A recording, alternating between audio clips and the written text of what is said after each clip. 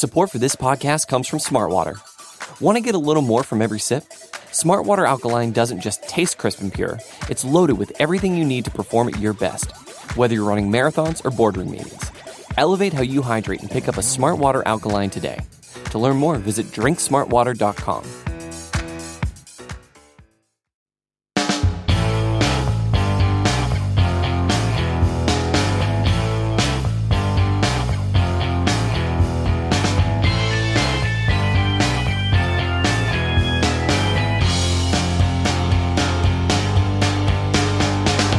How's it going? This is Anthony Cosenza with the Orange and Black Insider Bengals podcast. Great to have you with us again on this program, both live and if you're getting the show afterwards, that's great too. You're here with the Haircut Twins. For those of you who are joining us live, John Sheeran and I got the ears lowered, as they say. John, how are you, sir? Did you enjoy the bye week? Yeah, I did. Very very relaxing, very long, but that with what has gone on the past couple weeks, I've kind of accepted that as well. So yeah.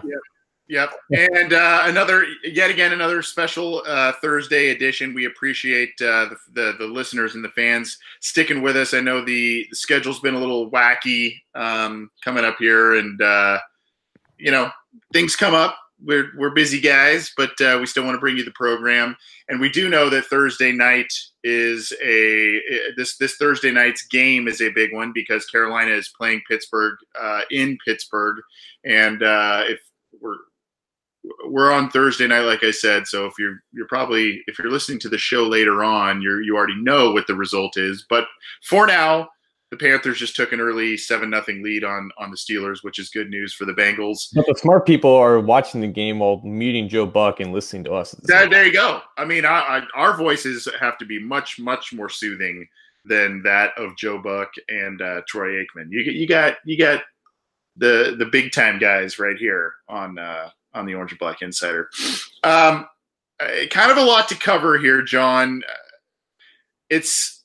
Unfortunately, it seems like it's more of the frustration type of things that we're going to talk about tonight. And I guess where we can start is the Bengals' inactivity in terms of bringing in potential people that can help the roster in the wake of injuries, in the wake of issues. Most Bengals fans by now know that AJ Green's hurt. We'll talk more about that in just a little bit. But backtracking a little bit, the New Orleans Saints, the team that is coming to town this week, realized they lost Ted Ginn for the year. By the way, that's crazy that he's still playing football. Seems like he's been playing forever. But they lost Ted Ginn. They're kind of struggling finding another guy that's consistent opposite of Michael Thomas. And they go and sign Dez Bryant, a guy that a lot of Bengals fans wanted to see in stripes because A.J. Green is out, but also guys behind Green and Tyler Boyd have not played very well. Then you have the Atlanta Falcons, also another NFC South team. They go and bring in Bruce Irvin as kind of a last-ditch effort to try and make a playoff push. They're kind of middle of the pack right now. So I bring this up. This isn't an NFC South podcast, obviously, but I think these two moves make a lot of sense for their clubs. They would have made a lot of sense for the Bengals. Are you frustrated? Especially now, we might even see Dez Bryant this week with New Orleans coming to town. Yeah, it's just funny how the Bengals had AJ Green obviously injured, and they had lost Carl Austin for the year. So the two biggest needs that they had in their bye week was wide receiver, pass rusher. When you know that the most talented guys on the free agent market are wide receiver, edge rusher. And I guess most logical Bengals fans kind of knew that both players weren't the kind of guys that the Bengals like to bring in, especially during the middle of the season. It's so rare that the Bengals would ever bring in an impact player in free agency, off the waiver wire, or even in the trade deadline. I think the last big one was Eric Winston back in the 2014 season, and he obviously helped, but it's just not something that happens very often. So it's very poetic that obviously the big name still in the market ends up signing with the team that the Bengals played the week after, which is just almost incredulous. And the fact that not only Ted Ginn was hurt, but Cameron Meredith, another Saints receiver, also needs to have surgery and will be placed on IR. So outside of Michael Thomas, all that leaves on the receiver depth chart is just Traquan Smith, who's a rookie out of Central Florida, who's a very talented rookie. And then there's Dez Bryant. So we don't know how much Dez will play against the Bengals on Sunday, but he's pretty much already slotted into that third receiver role and could potentially play some significant snaps late in the game, probably on a limited basis. But I guess our own Matt Minich, who is a great writer and film analyst on Cincy Jungle, he brought up the question: are Bengals fans more frustrated that they didn't sign Dez Bryant or that they might not activate Auden Tate? And most of the majority results from the poll said that if Auden Tate isn't active. And I think that spoke to a lot of the resignation that Bengals fans have about bringing in impact free agents, and just the unlikeliness of that kind of happening, that they would be more upset if Auden Tate didn't play after being promoted up to the active roster than the fact that they didn't sign Dez Bryant, because signing Dez Bryant is not something that I think a lot of people expected. It's what a lot of people hoped on blind faith, but it's not something that we expected, even if we wanted them to. And it's just it might very well bite him in the butt if Bryant ends up making impact plays against them on Sunday. Yeah, it's by the way, quick score update on the Thursday Night Football game. Carolina was up 7-0, and I think first or second play that the Steelers had on offense on the ensuing kickoff, they throw a big touchdown to Juju Smith-Schuster to tie it up. So 7-7. I think that what you said made a lot of sense, and quite honestly, there's actually a part of me that almost wants Dez Bryant to play and do very well against the Bengals. Because it's so frustrating. There are so many times that we see now. Let's back up a second. There are almost any time a big name guy, a former big pick, gets cut, whatever, Bengals fans are always like, oh, we got to get this guy. We got to get this guy. Obviously, there's scheme fit to think about. There's cost. There's locker room issues. There's all kinds of things to bring into the equation. I get it. But the Bengals have lost a number of players to injury. And for short-term, long-term, they lost a talented pass rusher in Carl Lawson. The sack numbers don't necessarily show it this year, but he has a lot of pressures, and obviously had a good rookie season. That's a guy you're going to miss. Right. Relying on Jordan Willis, a guy that I still think has a lot of promise, but has one sack in his NFL career in regular season games. He's a preseason beast, but when it comes to the regular season, he can't do very much. You have Sam Hubbard, who's had some very big plays, and then he's disappeared for stretches. So, I mean, you got Irvin floating out there where it's like, well, maybe pay a couple million to get this guy in there for a half a season, a rental deal. Now, he might have been a little bit different because it sounded like he really wanted to go and play in Atlanta and play for his old coach and Dan Quinn. So maybe that was, that played into it. But the point is, and you touched on it, John, the point is look, I mean, you don't need to get every single free agent out there. You don't need to get every top tier free agent out there, but there are moves to be made. This team has salary cap room. You shed a couple of guys, George Loka and others, Brandon LaFell, others. Yeah, that helped you get those big contracts to Geno Atkins and Carlos Dunlap this offseason, but you still have room to do something, and you still have ways to improve this team. Eli Apple, another, I think, first-round pick, a cornerback. He was just dealt to the Saints, right? Wasn't he a New York Giant? He was just the Saints. I mean, these are guys that you can bring in, not really cost a ton, and help your team out. And, unfortunately, the Bengals just seem to – there are a lot of things that have changed in Marvin Lewis's tenure, but this sit-on-your-hands thing, this conservative nature tends to hurt the team. And it also, I mean, you also think, you go back to, I always bring this argument up too, in terms of thinking from ownership perspective, and I want to get your thoughts on this too, John. You look at the crowd that was at the game against the Buccaneers.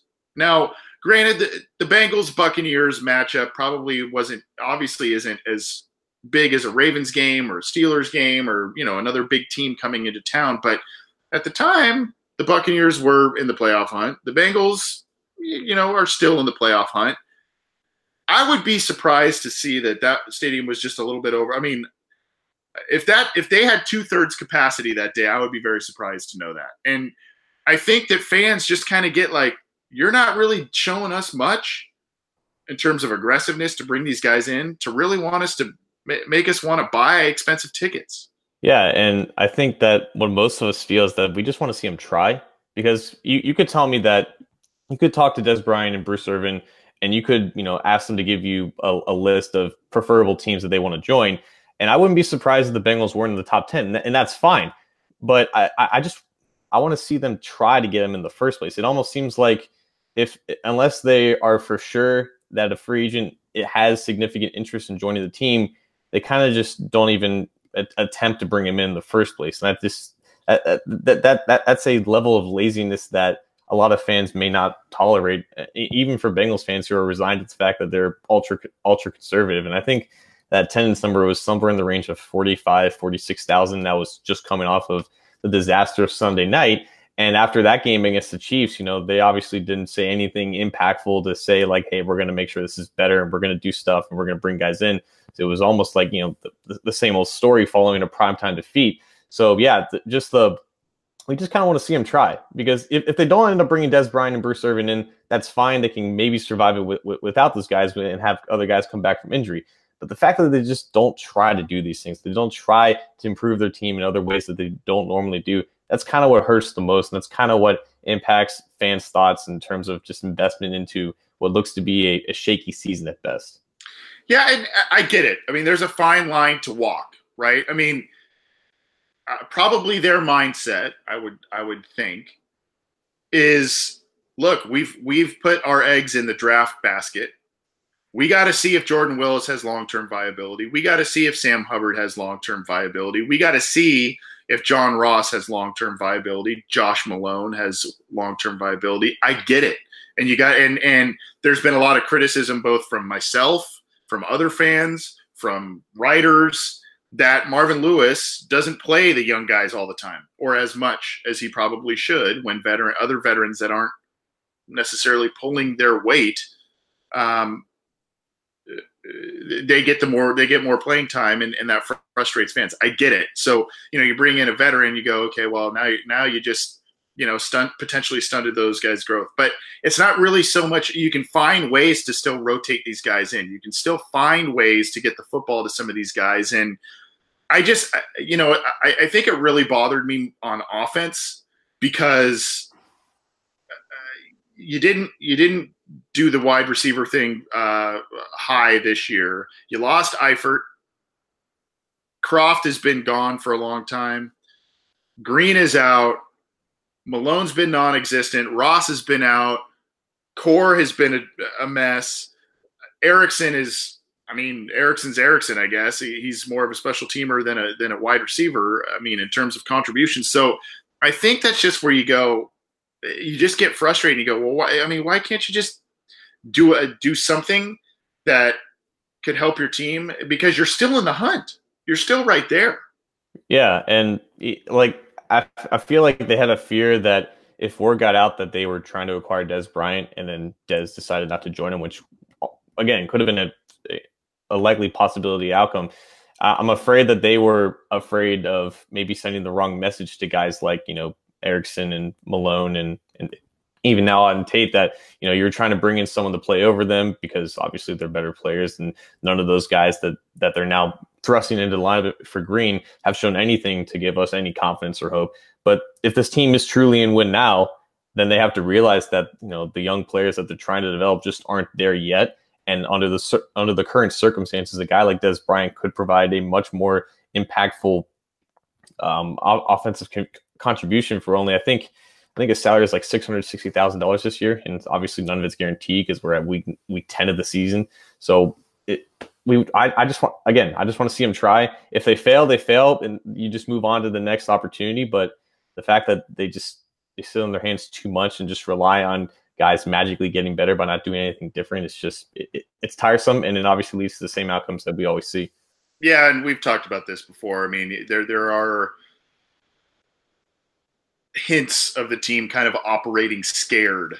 They've they have a lot of the free agent splashes they made in the early middle parts of Marvin Lewis's tenure, Antoine Odom, Antonio Bryant, they still hang on to those fears of what if we spend this money and this guy doesn't work out and it blows up in our face. Well, I mean, it happens. It's happened to every team, and you can't really operate a successful franchise in my eyes that way. And, I think they still kind of, you hear Jeff Hobson kind of yearly almost regurgitate that kind of stuff.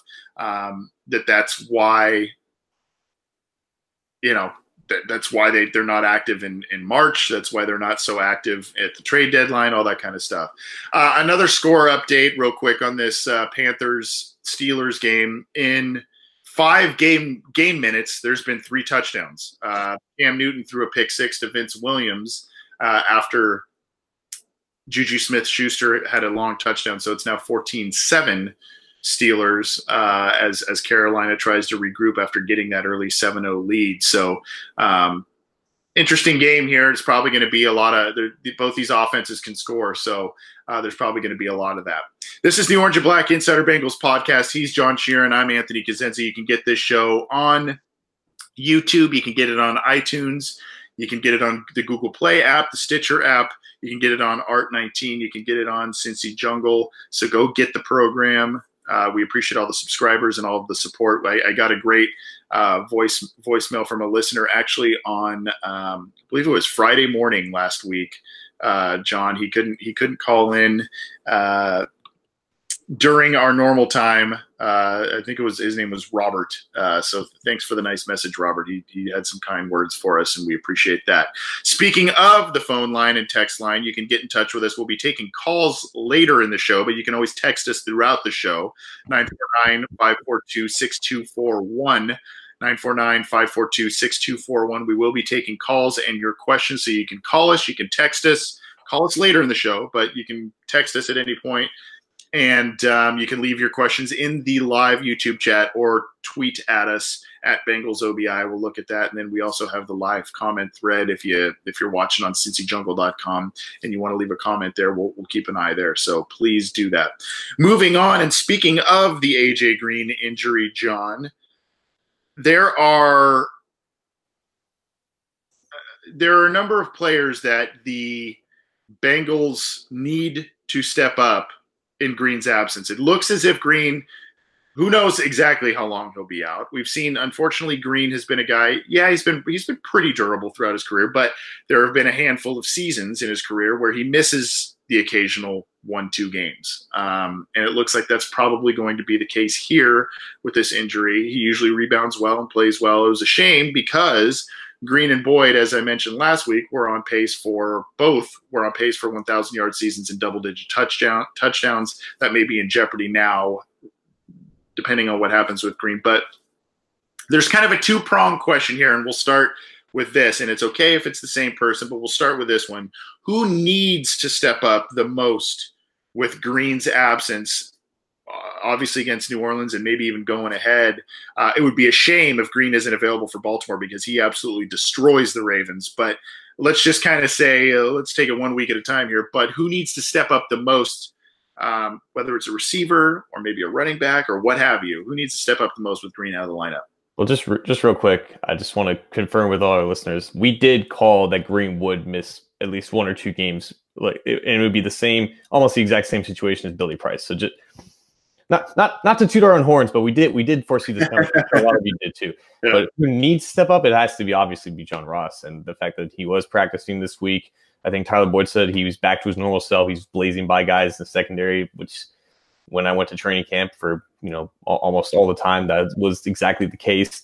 So obviously him being healthy helps them out a lot, and obviously the Saints defense is extremely vulnerable against the pass. They're like 26th in expected points on defense, but they're first in rush defense, which really tells you how bad their pass defense is. And I'm sure that Ross is going to get a lot of opportunities to torch Marshawn Lattimore, Eli Apple, Marcus Williams at safety. And they're going to need him to do that because, without Green, he's like their most competent vertical threat. And Ross is the guy, behind him who can bring that ability, but just hasn't been able to do that obviously yet. If he's healthy, he should make an impact. But the guy who will step up, or Yeah, I think Ross is the guy who needs to step up, because obviously the guy who probably will step up in his place, Tyler Boyd, he's going to do what he normally does out of the slot, and you can almost at this point count on the production from him, even if a little bit more load of the offense is bestowed upon him with Al Green. I think that he's basically the Bengals version of Mike Thomas. The majority of the targets that you put on him, he's going to make the most of them. He's going to be effective in it, regardless of if the attention is more swayed to this way, because at this point, he's stepped up to, as much as we could possibly ask for out of a guy in his third year who had an underwhelming second year. But Ross needs to make that eventual step. And with Green out of the lineup, this is his perfect opportunity to, against a very bad pass defense. Yeah, I mean, hopefully we're sitting here saying the first segment we did on this show talking about Des Bryant, hopefully we're sitting here saying, that doesn't even matter because Ross stepped up huge and he's playing well with Green out of the lineup. That would be a dream scenario.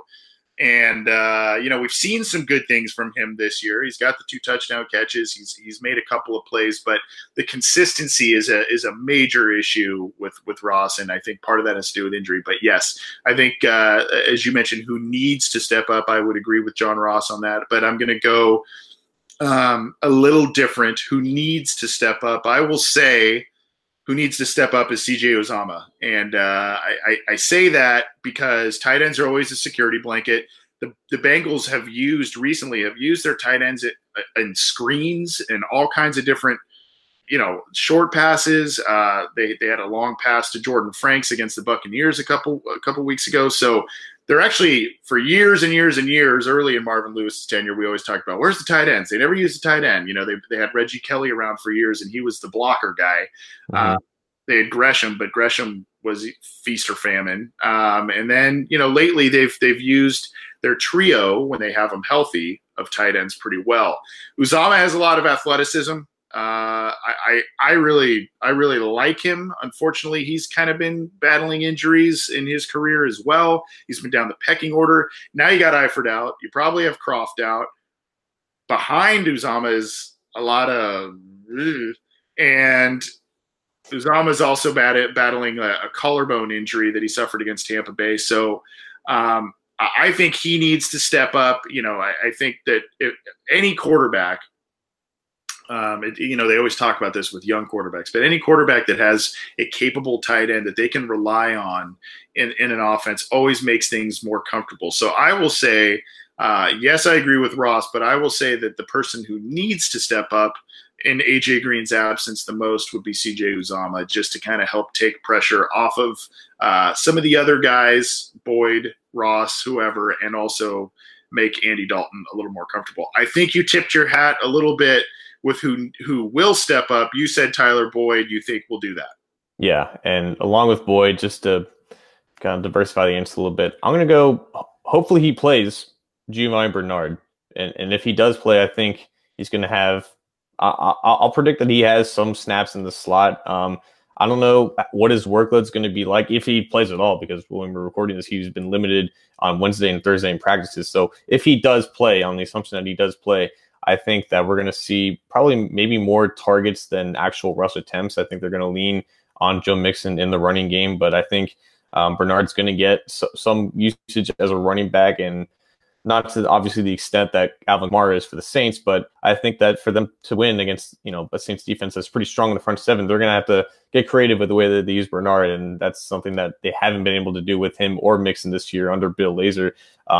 Snaps in the slot, more than just screen passes and just short passes out of the flat. I think that would help the Bengals offense a lot, and if Bernard is healthy, I think he's a weapon that will definitely help Dalton out in terms of just keeping the offense moving without his best player on the field. So obviously Boyd is, his safety blanket, his third down machine, but I think with Bernard back, you'll see kind of an increase in just the flow of the offense through the passing game with Green out. I totally agree. And when you look at, unfortunately, I think it was his last game he's played, the last game he played this year against Atlanta, a lot of people are like, well, Green had the big touchdown catch to win the game. Ross had the long touchdown catch. Boyd was absolutely critical on that last drive, extending plays and moving the chains all over the place. Yes, of course. But when you look at the outlets, the outlet that Giovanni Bernard provided without Joe Mixon in the lineup, what he was able to do, I don't think you can say enough in terms of his value to this offense. It's going to need, they're going to need to get unfortunately, some of the plays to Giovanni Bernard that are drawn up are very predictable. The swing passes. I mean, there are times where immediately after the ball is snapped, I literally say out loud, I'm like, swing pass, because you just see it coming. Sometimes it still works very effectively. Other times they swarm it, but it's stuff like that where I'm going to agree with you. I don't want to take the lazy route, but I agree with that. That was the guy I was going to say is that's who will step up. And the one facet I always talk about when I talk about Giovanni Bernard, which is very, very underrated and very, very overlooked, is his ability to pass protect. For a smaller guy, unfortunately, you think of Giovanni Bernard as this guy, passing situations, he's going to go out for a pass, or third down, he's a third down back, he's going to go out for a pass. Well, a lot of times, if you watch the film, a lot of times, especially when the Bengals are giving up a lot of pressure on Andy Dalton, he stays back there and helps chip blockers, take on blockers, blitzers, and does pretty well at that. So I think that's an underrated aspect of his game. I think that both guys need to be out on the field at the same time in terms of Mixon and Bernard. Maybe Bernard's out there split wide in the slot, like you said, as an actual receiver, and Mixon's out in the backfield. But I think that if you have both of those guys out there on the field at the same time, that's going to be a very big matchup nightmare for opposing defensive coordinators, because it's kind of a pick your poison. And I think that is a good remedy to use with Green out of the lineup. Bernard's not going to go for the long bombs, but the yards after the catch, quick pass, get him open, get the first down type of thing, that could be pretty easy to come by. So I'm going to agree with you on Bernard is the guy that will step up. And as you said, he's still slowly coming back. I think he'll probably play this weekend, but we will see. Another score update on the Steelers-Panthers game. The Steelers just scored again. I don't even think it's out of the first quarter yet. The Steelers just scored again, 21-7 on the James Conner touchdown. So not good news there. It started off very promising, and not great news for the Bengals there, but they need to take care of business this week coming up against the Saints. We're going to take some texts. We will be taking texts throughout the show. We're going to take some calls later on. If you want to call us in, 949-542-6241 is the number. You can also leave your questions in the live YouTube chat. You can tweet at us at BengalsOBI or in the comment section at Cincy Jungle. And you can also get this show if you are unable to join us live on iTunes, Stitcher, Google Play, Art19, CincyJungle.com, and on YouTube. So thanks for listening, however you may be listening.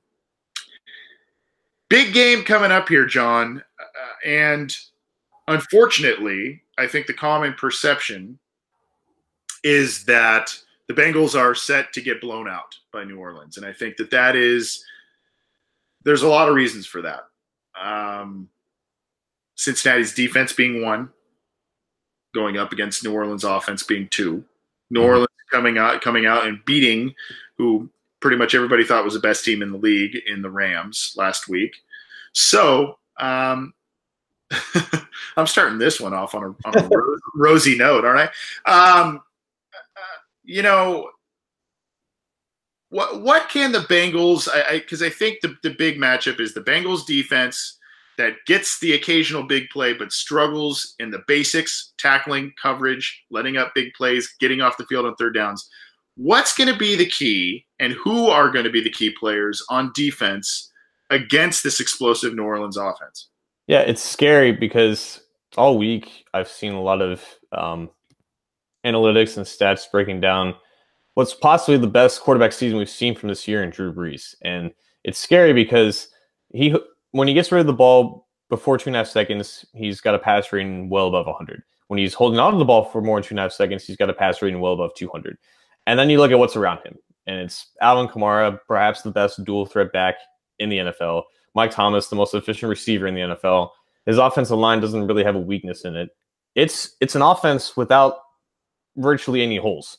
And the only thing that could potentially slow them down is that they're playing in a they're going to be playing in less than 50-degree weather along the Ohio River, and I think the defense can take advantage of that. But also, obviously, we've talked about when they play Kansas City in that weather, tackling's hard, and as we saw them trying to tackle Kareem Hunt many times, they failed, obviously. But on the defensive side of the ball for the Bengals, I think that they have to really swarm Kamara when he's releasing from the line of scrimmage, because he loves to run Texas routes, which is basically out and in. He loves to run option routes out of the backfield and really take advantage of which leverage the linebacker is playing him. So obviously, guys like Preston Brown and Jordan Evans, they have to be more aggressive than they have been in the past to get their hands on Kamara before he reaches 5 yards past the line of scrimmage. Because if Kamara gets space, Breeze is going to be dumping balls up to him all day. He might end up with more than 10 catches and more than 100 yards receiving unless they snuff that out extremely quick. So linebackers have to play monumentally better than they have, and it's scary when they still don't have their best one in Nick Vigil out of the field. And in the secondary, William Jackson is going to be going up against Mike Thomas, and that's going to be a great matchup of two 2016 first and second round picks. Obviously very accomplished and early in their careers, but Thomas gets separation in such a physical manner. He's a physical specimen at 6'3", like 215 pounds, and he's basically the Marquise Colston 2.0 in that Saints offense. And Breeze has such a tremendous chemistry with him, targeting him over the middle. Thomas's catch radius is out of this world, but William Jackson's ball skills are also extremely impressive. And if Jackson can, again, match the tenacity downfield in his routes and not let him out-physical him downfield, he has a chance to at least slow down Thomas. Because at this point, Thomas is going to get his 5 to 6 catches, maybe 70, 80 yards. He's basically, in terms of production, he's like their AJ Green, right? He's going to get his, and that's something that just can't really be stopped. So Jackson is going to have to play a much better, more physical game, and obviously Drake Kirkpatrick as well. So I just think that those two weapons are the ones that they really have to key in on and not let them win early in the ways that they normally win. I agree. I totally agree with all of that. I'm gonna get a little crazy and probably go a little old school on you on this one.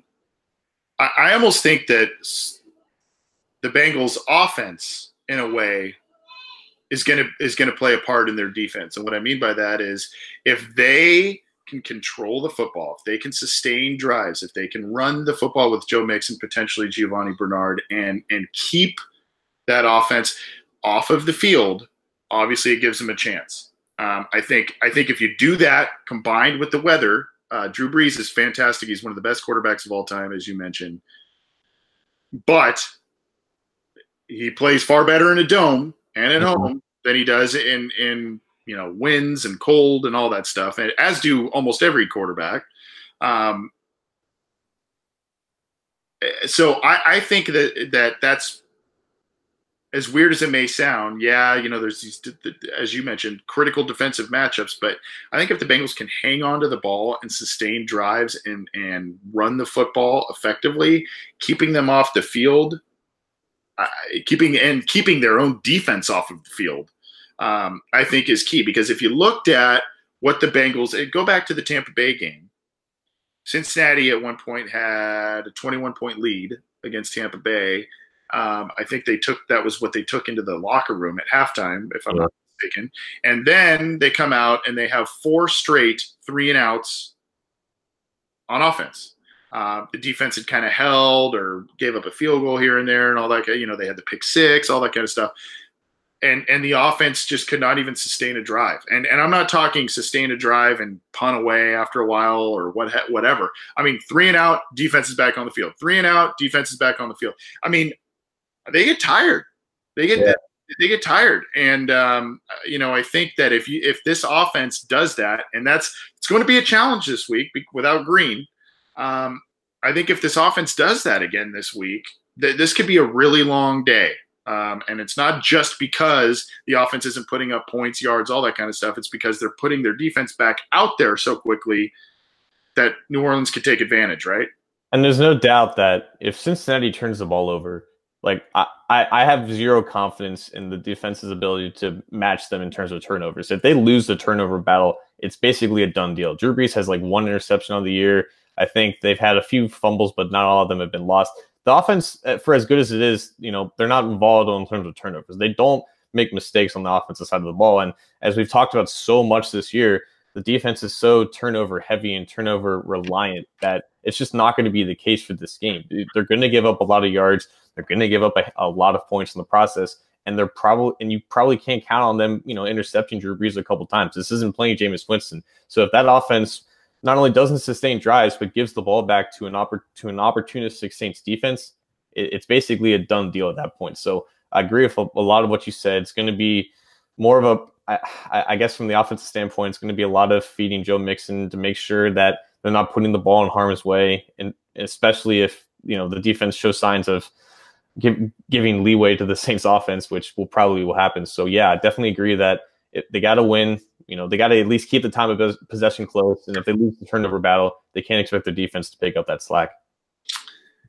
Yeah, this is the Orange and Black Insider Bengals podcast. We'll be taking phone calls in just a few minutes. If you want to call in, 949-542-6241. We're also taking texts. We'll try and get to some listener questions here in just a few minutes. But continuing on with our discussion about the Saints, I look at this game, and like many cynical fans, I sit here and I go, well, this is probably not going to – I don't know if it'll be to the extent of the Chiefs debacle, but this is a game that does not play into the Bengals' favor. But we mentioned the weather, and there's the possibility that the Saints could have been emotionally and physically somewhat exhausted after the victory against the Rams, and just say, you know what, well, they don't. They just show up, and it's there's a lot of things going against them. They're on the road, all that kind of stuff. I don't know, and then that makes things maybe potentially a little closer. Maybe the Bengals can sneak out a win. I've been kind of mulling both sides here. Am I crazy to even think the Bengals have a chance in this one, or especially with Green out, or is there what kind of glimmers of hope do you think that you or I can provide our listeners this week? So just to start, I don't expect a win. All right, I'm just going to throw that out there, but for reasons as why it could happen. I'll take this back to 2014. The Bengals lost 30-0 or whatever the hell the score was against the Browns on Thursday night. And then 10 days later, they go on to play the Saints in the Superdome. No confidence in that game at all. I remember specifically, they're going to get beat by multiple scores. They end up winning by 2 touchdowns, scoring 30 points. Jermaine Gresham had that one thing with the fan, and it surprised a lot of us. So I don't know if there's a parallel in that, but regardless, the other factors, I believe that right now that the Bengals are 6-point dogs at home, and they do pretty well when they're home underdogs unless it's against the Steelers. So yeah, that thing going. They're also wearing orange and black, orange jerseys, black pants. They're 6-0 in that combination as well. There are some factors, logical or not, that we can point to provide some hope. So it's just that going into the Kansas City game, I knew that was going to be a loss. Went into it, watching it as a loss because it was on primetime, because it was against Mahomes, everything going like that. This one, I do kind of agree. I still expect a loss, but I don't think it's going to be to that extent because 1 o'clock kickoff, the weather probably plays into their favor a little bit more. Just those factors, that kind of give us a little bit of hope. I think that's fair and reasonable. And if you're watching this game, like a true fan and expecting to win, maybe your hopes won't immediately get, demolished after the opening kickoff and after the first series because of those things. And plus, it's already November. They're not playing with a division lead anymore. There has to be a little bit more desperation, and they have to at least change something to what they do on offense without their best player out there. So I do think that there are some, instances of reason and logic as to why this game could be closer than what we may fear it won't be. So with that being said, you mentioned the Chiefs game and that being a debacle. You mentioned, some of the other better teams in this league. Carolina, they lost to Carolina. They lost to Pittsburgh. You kind of Miami's in the hunt, but I wouldn't say Miami's necessarily an elite team or a great team at this point in time. So basically, the perception of the Bengals and the perception of the Bengals under Marvin Lewis, both within the fan base and nationally, is the same. They'll be competitive. They'll win the games they're supposed to win. And they might make the playoffs, so they'll be in the hunt towards the end, probably, right? And then they'll probably lose in the first round because they've proven that they can't, right? I mean, we're laughing, but I mean, it's kind of the case, right? Funny things in life are true. Yeah, I mean, those 3 games I mentioned, that kind of points to it once again this year. But if the Bengals were to beat this Saints team this week, would and should perceptions change about what this team is capable of doing in 2018?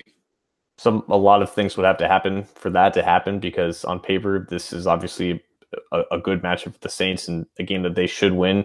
And I guess every NFL team has those games where, you don't expect to win and they kind of come out on top. And that's kind of the nature of, any given Sunday and that kind of thing. But they're going to have to prove that they overcame certain scenarios that in the past they normally wouldn't.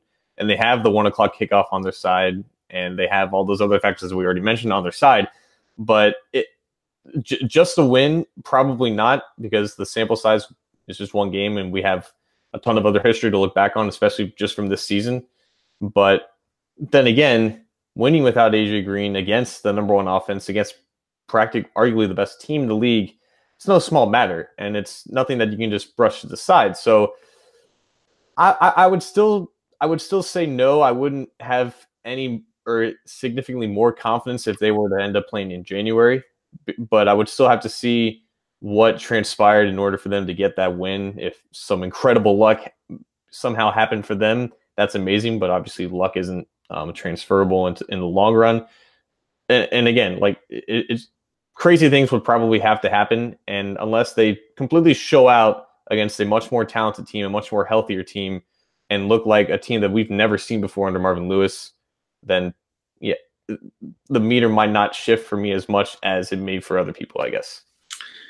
Yeah, I mean, I would say that this would be one of Marvin Lewis's signature wins if he was to beat this team, just because this is a very good team, and they're essentially, a lot of people are saying they are now the best team in the league because they beat the Rams, who many people believe is the best team in the league. So basically your top 3 teams at this point seem to be the Chiefs, the Saints, and the Rams. And you can put those in any order. The Patriots are probably sniffing there as well. But those are kind of your top teams. And I think if Cincinnati can beat this team, that would say a lot. It would inspire more confidence based on what they can do. But we'll see. I saw a comment in the YouTube chat from Minor Threat. I don't know if that's an homage to the old school punk band Minor Threat, but I'm a huge Bengals fan, but I just don't see a win here, guys. Yes, you're crazy. I'm thinking he's saying me to think that they have a chance. Bengals lose 38-10. It's either Jeff and I or Jeff Andy says Bengals just don't have the defense to hang with the Saints. Your score prediction this week, John, on this game? I didn't look at the over-under. I'm assuming it's somewhere in the mid to high 50s, even with the weather. But I'll go with Saints 28 or 31. Yeah, Saints 31, Bengals 24. I'm going to say they call it garbage time, if you will. They kind of make a somewhat surge late in the game with the Saints defense being tired and cold as they are. But it's just hard for me to think that without Green, that they're going to be able to match up whatever offensive output that the Saints offense can do and will put out, because this is a matchup of 2 of the worst defenses in the league. But as we saw against the Chiefs, that doesn't really matter if one coaching staff completely outcoaches the other. And Sean Payton is not exactly regarded as one of the better head coaches, but at least in this case, he's the Saints have that advantage. And even if they're on the road, they're still the better team. And I still think they come out with at least a 1-score victory. Yeah, I kind of agree with you. Maybe the Bengals make it competitive in some respects, but I just think that there is too much, and I mean that in a couple of different, too much to deal with, and I mean that in a couple different ways. I mean that in too much to deal with on the Saints offense, too many injuries to deal with, Even though they're getting guys back, there are still major injuries that they're dealing with. We don't think Vontaze Burfict is going to play. He hasn't practiced this week so far. So, there's just a lot to deal with. And unfortunately, I just don't think that I see a Bengals win. I guess I will go, since you took my 31 score. I will say I'll say 33-21 Saints. I think it'll be a somewhat close, but not really type of game. And, hopefully the Bengals can get healthy. And if they do lose this game, it hurts, but especially with now the Steelers being up 24-7 on the Panthers, it hurts in their divisional race, but, it's not a conference game. It's not a divisional game. And they have the Ravens next week, which is a big game. So we'll see. We'll see what happens. And hopefully the Bengals can surprise us all with a win there, but those are our predictions. This is the Orange and Black Insider Bengals podcast. You can get this show on iTunes, YouTube, Google Play, Stitcher, Art19, and CincyJungle.com. So please do so. And we appreciate your support. I see Jeff. It's either Jeff Andy or Jeff and I don't know. I can't tell. But in the live YouTube chat, he predicted 34-17 Saints. We're going to get to some listener questions and get out of here, folks. We're cruising through this show tonight, which is usually we go a little long, but we might finish up a little early. If you want to give us a call, we've already got a couple of questions teed up here. If you want to give us a call or text 949-542-6241, this is the time to do it. And we will try and get your questions on the air. But for now, we've got a couple in the live YouTube chat that I wanted to get to, John. One is from Sean Blankenship. It says, would you activate Auden Tate if only for red zone targets? Now, just a little background, the Bengals recently activated him to the roster this last week, especially in the wake of AJ Green's injury. So he is now on the 53-man roster, but we don't know if he will be activated or not this week. You mentioned, John, that Josh Malone was on the injury report on Thursday. So that's an interesting thing. But do you think that Auden Tate could be – we've talked about this a lot because his size, lack of speed, but good hands. Could he be that hybrid tight end wide receiver guy, a Devin Funchess, Kelvin Benjamin, one of these guys that can do some things in the red zone, and maybe that's where his niche is as an activated player? I suppose I'll take it one step further, and for listeners of this show, they know that I wasn't too high on Auden Tate even in the preseason when he was making waves. But at this point, I mean, you just got to see who you have. And it's Cody Core, an intro Josh Malone, and Alex Erickson, who I appreciate as wide receiver, but I know he isn't much. If Auden Tate can't, win a couple routes against a guy like Eli Apple, who's struggled immensely over his career, I just don't see what the point is even having him on the team. You might as well just trot him out there for a couple snaps, at the X during midfield, and even more so in the red zone. If you're gonna have him, on the active roster without AJ Green, you're missing that true X in your offense. It might as well try out to see if it's Auden Tate in this specific scenario, because again, the Saints' pass defense is not good at all. And if I know Auden Tate's still not there yet as a prospect, but if he's truly as talented and as magnificent of a receiver as Florida State fans or even Bengals fans will have you say, is let him prove it. Because at this point, Cody Core sure isn't. Josh Malone is basically the offensive version of Jordan Willis. And again, Erickson's just Erickson. So you have literally nothing else to lose by playing him and just letting him make the mistakes, because it's better to let Auden Tate make those mistakes against the weak secondary than the guy that you've seen make those mistakes over and over. So yeah, I want to see him in the red zone. Heck, I want to see him during midfield to see if he can convert some third downs, because we've mentioned that the Bengals offense has struggled to keep flow, and without their best receiver, that's going to be more of a challenge. So yeah, let's see what Auden Tate can do against the weak secondary. I'm for it. Yeah, and I don't think we're talking about an exorbitant amount of snaps. But I think there are plays that, hey, put him out there for the plays that you saw him succeed with in the preseason. Put him out there for the plays that you saw him dominate at practices and off-season work. But if he's out there, draw those plays up for him and get him involved. Ones that he can make, ones that he's comfortable with. those are the things that you're going to need to do. If you're asking him to maybe do some different things, some things he's not used to doing, and if you're expecting the world from him because Green is out and you need to replicate that production somehow, that's not going to work. But red zone, short yardage,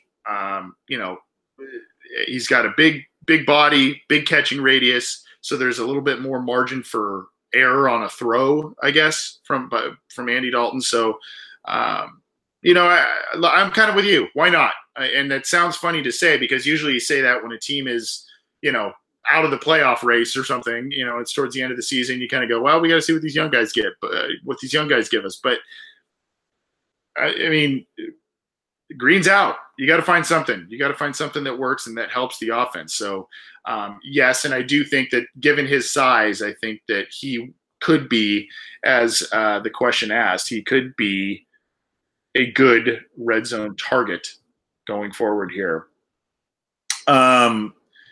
Another question here we had.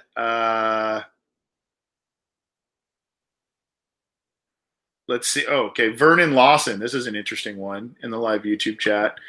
Basically saying, with AJ Green down, the outlook doesn't look good, all that kind of stuff. But he also said now that we have a half a season under the belt, and I think we've kind of been asked this before earlier in the year, but I think now that there's a half a season and now there's a lot of injuries and things where you can kind of say, well, this is where the Bengals need to do some stuff.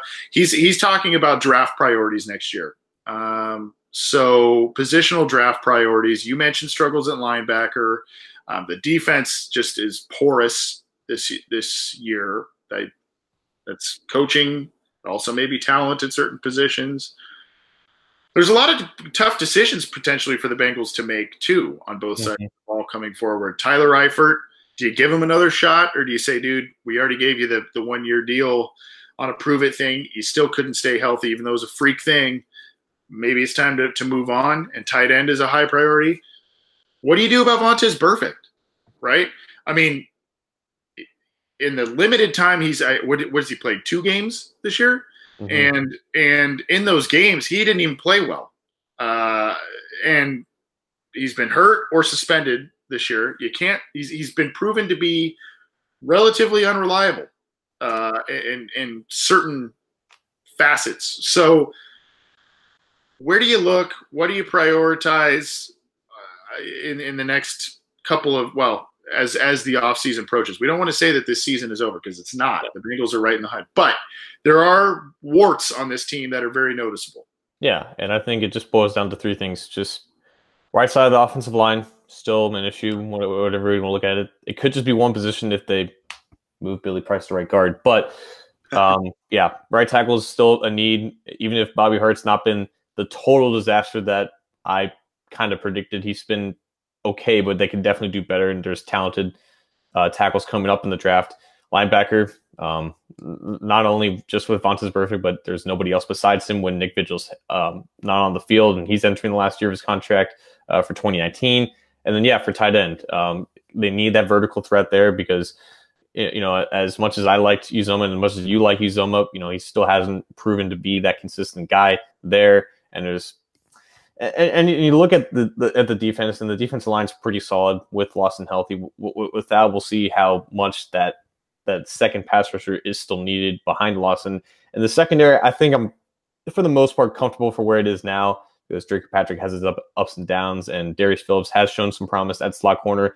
If they move on with Darqueze Dennard, obviously another receiver would help with depth because the guys that are developing there still haven't really shown anything. And then backup quarterback as well, but that's not, if they want to keep Dalton for another 2 years, it's not something they need to invest with more than like a 3rd round pick. So top 3 needs probably still right tackle, linebacker, and tight end because of just so much uncertainty and such ineffectiveness to what is there right now. This is going to probably come out the wrong way, but when I saw Alex Redmond's missing of practices earlier in the week, I got a little, I don't want to say excited because I don't want the guy to be hurt or anything like that, but I wish it would at least force the coaches to maybe think about the Hopkins Price both starting thing and give it a shot. And hey, we could be idiots and it doesn't work. But I think it's worth a look because Hopkins played well at a secondary position coming in for Price. Price was a guard in college also, and then he transitioned to center. So, I mean, it just kind of makes sense, but the Bengals are pretty set in their ways on that front. At any rate, hard to disagree with what you're saying. Like I said, there's some tough decisions to make, and I mentioned a couple already. You also may need to face a couple of tough decisions at edge rusher. I mean, Lawson will now be coming off an ACL tear, and he's had an ACL tear in both knees now. That's not good. Michael Johnson's getting up there in age. You drafted 2 defensive ends the past 2 seasons with third-round picks, but again, we talked about Willis earlier. We don't know what's going on there.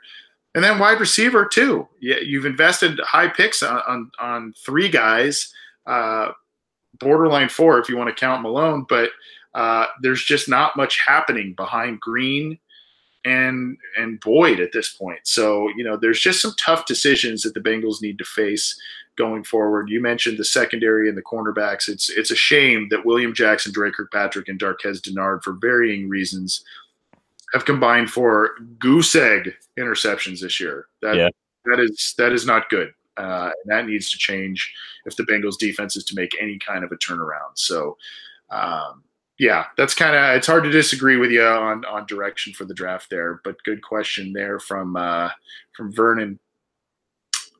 Let's go with one more and we'll get out of here, John. And this is from AJM. AJM. I don't know if that's a tip of the cap to Mr. McCarron or not, but we'll go with it. We kind of talked about this last week. Basically, it's just another facet of what we talked about last week. But basically, he or she is asking, is the defense struggling due to Terrell Austin's system, or is it simple communication issues? Now, I teeter on this because I wrote a mailbag on this on Cincy Jungle, and it was based on some of these questions we've received. And I saw it as, Gunther and Zimmer, when they drafted guys or when they were here and the team drafted guys like Kirkpatrick in the first round, Dennard in the first round, Jackson in the first round. These are press man corners. These are guys that you want to put on an island, and these are guys that can get physical with receivers, jam them up, all that kind of stuff. They also have good, pretty good speed. They can play catch up if they get beat, that sort of thing. And so what those guys, Zimmer and Gunther, like to do, they like to kind of leave those guys on the islands a bit. Yeah, they use the safety to help out back there, but they would do a lot of island coverages with those guys, try and get pressure up front. Now, that's been all kinds of inconsistent this year, and to me, that points to Austin. I do see that this is where I get confused on Pro Football Focus's ratings, because they are all about Jesse Bates, and Jesse Bates has had a good season. He's done a lot of good things. He's created a lot of turnovers, but I see a lot of communication issues in the back end of this defense. And I think part of that has to do with Bates' inexperience. I think also Williams is learning to play with Bates. He played with Aloka for a long time. He also mixed in with Reggie Nelson for a long time, so he's learning to play with Bates. They're all learning Austin's system. But it seems to me that there's a very high amount of big passes, big touchdowns, and a lot of looking around at each other and where are you type of thing. Your thoughts? Yeah, I think it's, like you said, a combination of both.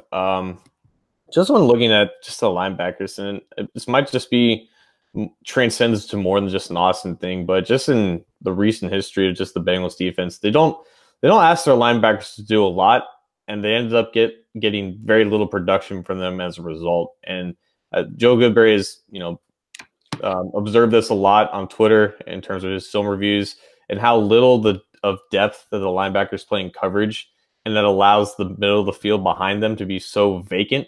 And typically in the past they've had their safeties play, decently back because they just don't have the range. And as a result, the middle of the field is vacant, wide open, and so you have passes going over the middle, uncontested, and then on some place where they do drop their linebackers back, then just the short intermediate middle of the field's wide open for running backs and tight ends. So I think that's something that Austin has failed to evolve in the current landscape of the defense. But we also can't forget that they don't have talented linebackers really without Nick Vigil on the field. And if Nick Vigil's your best linebacker, that position group in itself is not very strong in the first place. So definitely a severe lack of personnel from that group. And then just in the defense, if linebacker is your least talented group, it's not the end of the world. But just for the fact of how little talent there is there, it's such a strong issue. And a guy like Zimmer was able to compensate without star players there because he was such a talented mind for getting his edge rushers and his quarterbacks to play at a high level. And it's something that Terrell Austin just hasn't been able to do with, the guys that have needed to step up. So I definitely agree with you with the fact that Bates being a first-year player, as impressive as he has in a vacuum, if they're relying on him to consistently make the right reads and calls and coverages, there's going to be mistakes. And we've definitely seen, Jackson and Kirkpatrick, leave wide open guys in their zones because they thought they were passing off to someone else. We've seen double moves happen. We've seen a lot of miscommunication specifically from that Buccaneers game where big plays have happened. That's kind of why they let up that lead. So yeah, definitely a strong sense of a lack of communication from the back end there. But even with that said, we have to admire the season that Bates has had and maybe put more blame on Austin for really putting that load on Bates and not maybe on Williams to make those calls and to make those adjustments in coverage as we've seen them do. So I do think it's a little bit of both, but we can't all put it on Austin when we look at what the personnel he's been dealing with injuries and such. Yeah, and Rel Phoenix in the live YouTube chat says it's tackling ! Yes, but that's just part of the problem, right? Getting off the field on third down, letting up third and long situations, second and long situations, that's a problem. And hey, it's easy to bash Austin, and yes, he is to blame, but there have been times, how many times has I mentioned earlier about the trio of Kirkpatrick, Denard, and Jackson not having an interception. How many times have we seen Jackson and Kirkpatrick this year get their hands on footballs that should have been intercepted and were not? Yeah. And those have changed the landscape of those games in which I think there was 3 or 4 games in a row where Kirkpatrick had a should-be interception, did not. Jackson, I could think of at least 2 that happened this year. I mean, you get your hands on half of those, that's a big deal.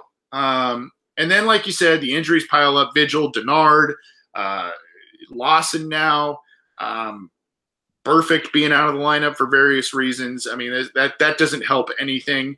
And the pass defense is dead last. Maybe the remedy, you talked about Darius Phillips. Maybe the remedy now is going more nickel and dime kind of base defense, get more defensive backs out there. There may be some mismatches in terms of tackling on that front, especially if it's against a big tight end or something. But, it may limit some of these big plays and get more of those guys out there. I don't know. But, again, we've talked about this on the show basically since the Bengals started this year. And that's the way they're winning and the concern of sustainability for this team to get to the postseason and through the postseason with basically a defense that's ranked near or at the bottom in a lot of major categories.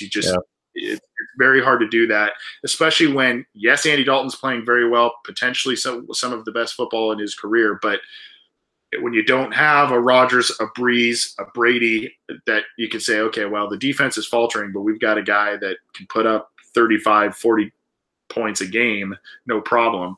I don't know.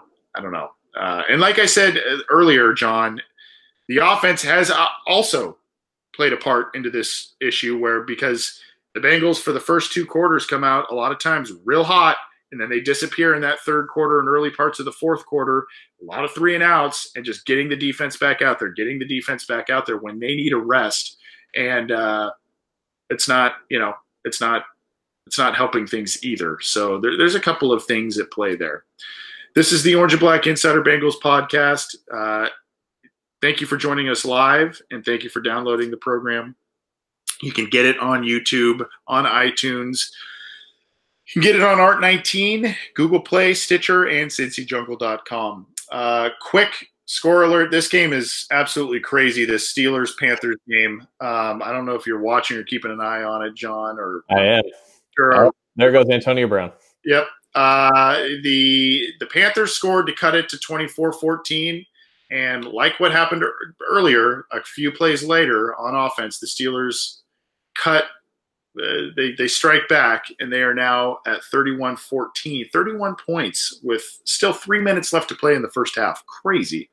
That's crazy statistics. And if you have Christian McCaffrey or Antonio Brown or James Conner, you're probably a pretty happy guy in terms of fantasy football this week. Because I think my roommate has both Brown and McCaffrey. So hope you're not playing them. No, I'm not. Well, that's good. That's good. We're going to get out of here. Thanks for all the questions, folks. Thanks for tuning in. And thanks, like I said, for dealing with the scheduling going on these past couple of weeks. John and I have been pretty busy with a lot of different things, and we appreciate you hanging with us. We should be coming back up on the next couple of weeks. We should be back on kind of our Wednesday night schedule. So just for the time being, hang tight. And, we should, John and I will have to talk, but we should be having a program probably on that Wednesday before Thanksgiving, maybe earlier in the week, depending. John, you and I can talk about that, but we're still planning on having a show that week, or at least I am. So we can go from there, and hopefully next week we're talking about a huge win by the Bengals over the Saints. Any final thoughts, John, as we close up shop?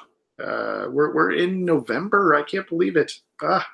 Yeah, my beard is growing by the second. I'm not shaving for no shave, but okay. Is that a Movember thing, or what? Very much of a Movember thing. Okay. But also because it's like 40 outside and I have to stay warm as much as possible, and there's no heat in my room. But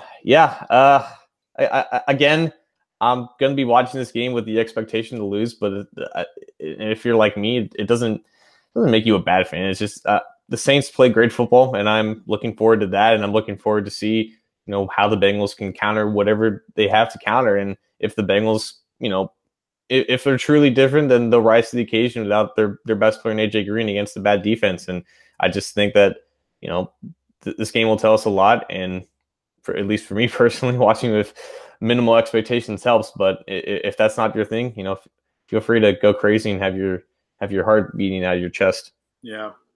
I think that this, a lot of people are saying, big blow up by the Saints. I don't know if I necessarily see that. Even with Green out and all this stuff, I think the Bengals will probably keep it interesting. I think this will be an interesting game. I don't think it's going to be a Kansas City debacle type of game. I don't see that. The other thing I want to say, it's been a kind of crazy week, not even just outside of football, between the midterm elections and all of the emotions. If you're on Twitter, Twitter's a pretty bad place. It's been a pretty bad place this past week or so. A lot of spite and different things coming from both sides of the aisle and all of that. I don't want to get into politics, but a lot of people are very emotional about politics in this current landscape, and that's okay. That's it's good to be interested in it, but try and be. For me out here in Southern California, there was, for those who haven't heard, there was another mass shooting out in Southern California on Thursday, actually near a university that I went to. I went to their campus about a month ago, so it just in general kind of struck home with me a little bit. When you think you want to make a rude comment to somebody online, or you want to maybe take a step back and think about other things, or relax a bit, because there are a lot of things going on in this world that aren't pretty right now. And if you're on social media, you probably see a lot of it, and a lot of people that are Twitter tough guys or social media tough guys. So I don't know, just try and be nice to each other for a little bit. This has been a rough week in a lot of different aspects, and keep your thoughts with the families that were affected in that shooting. It's it's a horrible deal, and it's becoming more and more frequent, unfortunately, and that needs to stop one way or the other. So I don't mean to bring the show down on a somber note, but let's try and be kind to one another for a little while here. There's enough hate going on in the world that's too much to bear sometimes, right, John? Yeah, I'm glad. I was kind of saving that for you because of the locality of the issues. So yeah, it's about without traffic, of course, because anyone who's been to Southern California knows about the traffic. But from where I live, it's about an hour and a half or so. I mean, it's a little ways away, but it's still here. It's in Southern California, and to be honest, I was pretty shocked to hear about it. That's not really an area that's a very violent area, and former Marine and all that kind of stuff. It's pretty shocking. It's shocking to hear, but it's unfortunately not a shocking event now. It's almost normalized, and I think once we kind of realize that reality, we can take the appropriate steps forward. But the first step in solving a problem is recognizing that there is one. Yep. And like I said, let's keep the families and friends and everybody affected in that. Just send them some good vibes, prayers, whatever your thing is. Do that, because those people are hurting for sure. It's not a pretty thing. But anyway, that being said, enjoy the game this week. Like I said, I hope that we are talking about a win, a Bengals win, and one of the signature wins in the Marvin Lewis era. It's a big game. And hey, if you're the Bengals, you're not expected to win. You're kind of playing at home, and you may just say, "Hey, let's just have some fun." Right? I mean, let's just go out there and have some fun. Let's not play tight. Let's just do what we can do, and who knows? Sometimes that leads to a win. Other times it could lead to a sloppy outcome, but We'll see. Thanks, John. Appreciate you joining me, and you've been a great addition to the show, my friend. Peace out, man. All right. Take it easy, everybody. We'll catch you next episode, and Who Dey, I guess.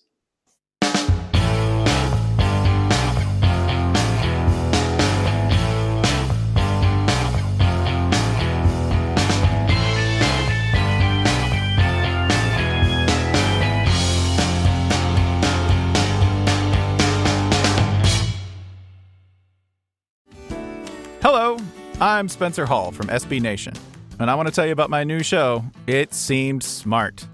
It Seemed Smart is a show about people doing things that, for some reason or another, seem smart at the time. Those things might include doing a little cocaine and driving a bike up a mountain. Or, I don't know, maybe racing 100 miles per hour across the country in the middle of the night with no one's permission. Or even stealing a bat from an umpire's room in a Major League Baseball park. Check it out, and if you like it, tell a friend. I'm Spencer Hall. Don't do anything smart.